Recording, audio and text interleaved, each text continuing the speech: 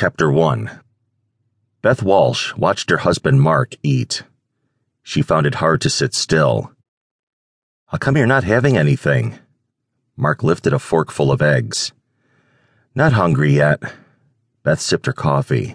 Black, scalding. "This is enough for now." She wished he would hurry up and finish.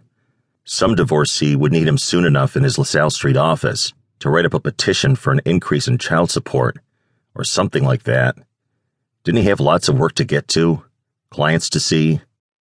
Beth glanced at the clock above his neatly cut and combed blonde hair. 9:15. "What's up for today?"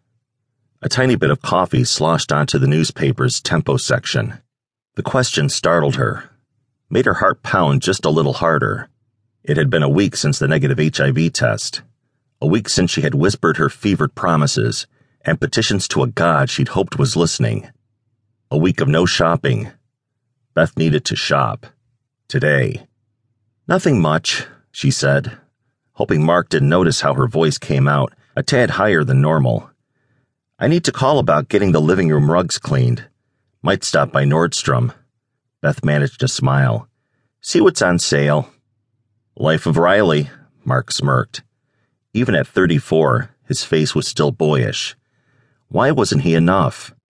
Last night, the sex had been vigorous, bordering on rough. 3 orgasms for her, 2 for him.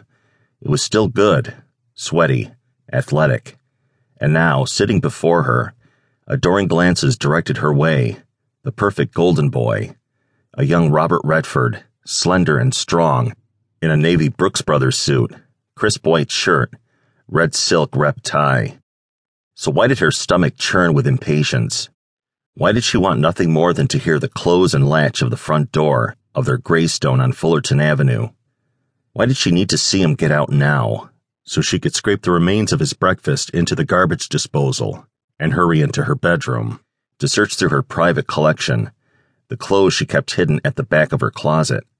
Leather skirts, Manolo Blahnik stiletto heels, clinging print blouses, thongs, bustiers, and push-up bras, searching for the perfect bait for an adoring and so passionate man. How could she sit here with Mark and conjure up this perfect dark stranger, someone who would take her and hurt her, forcing her to serve, to set the stage for his darkest, most depraved fantasies? How could she sit here with the pureness of the sun streaming in through their kitchen window and picture herself in the grimy half-darkness of a cheap motel room with a stranger, locked and interwoven in lust and sweat? Mark finished his breakfast and set his napkin on the table. He put his hand over Beth's.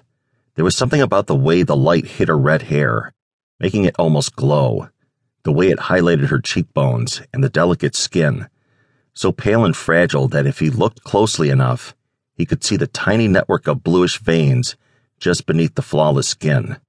He wanted to take her in his arms and let her know that even after 4 years, no one could ever take her place.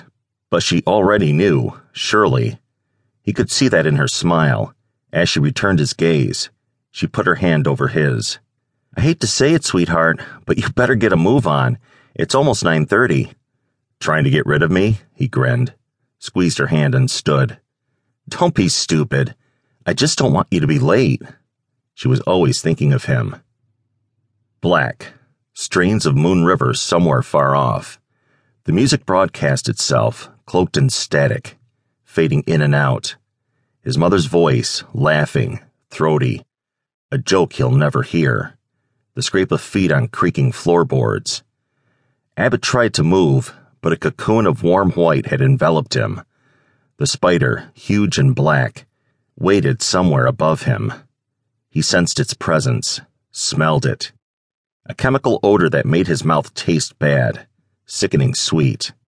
When he attempted to move his arms, the viscous cocoon tightened, leaving him mute and terrified, aware of the spider lurking nearby, waiting to consume, its dark form a shadow. He saw it, covered in coarse hair, an amber hourglass marking its back.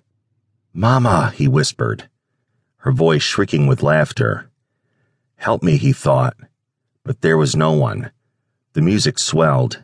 His mother's sigh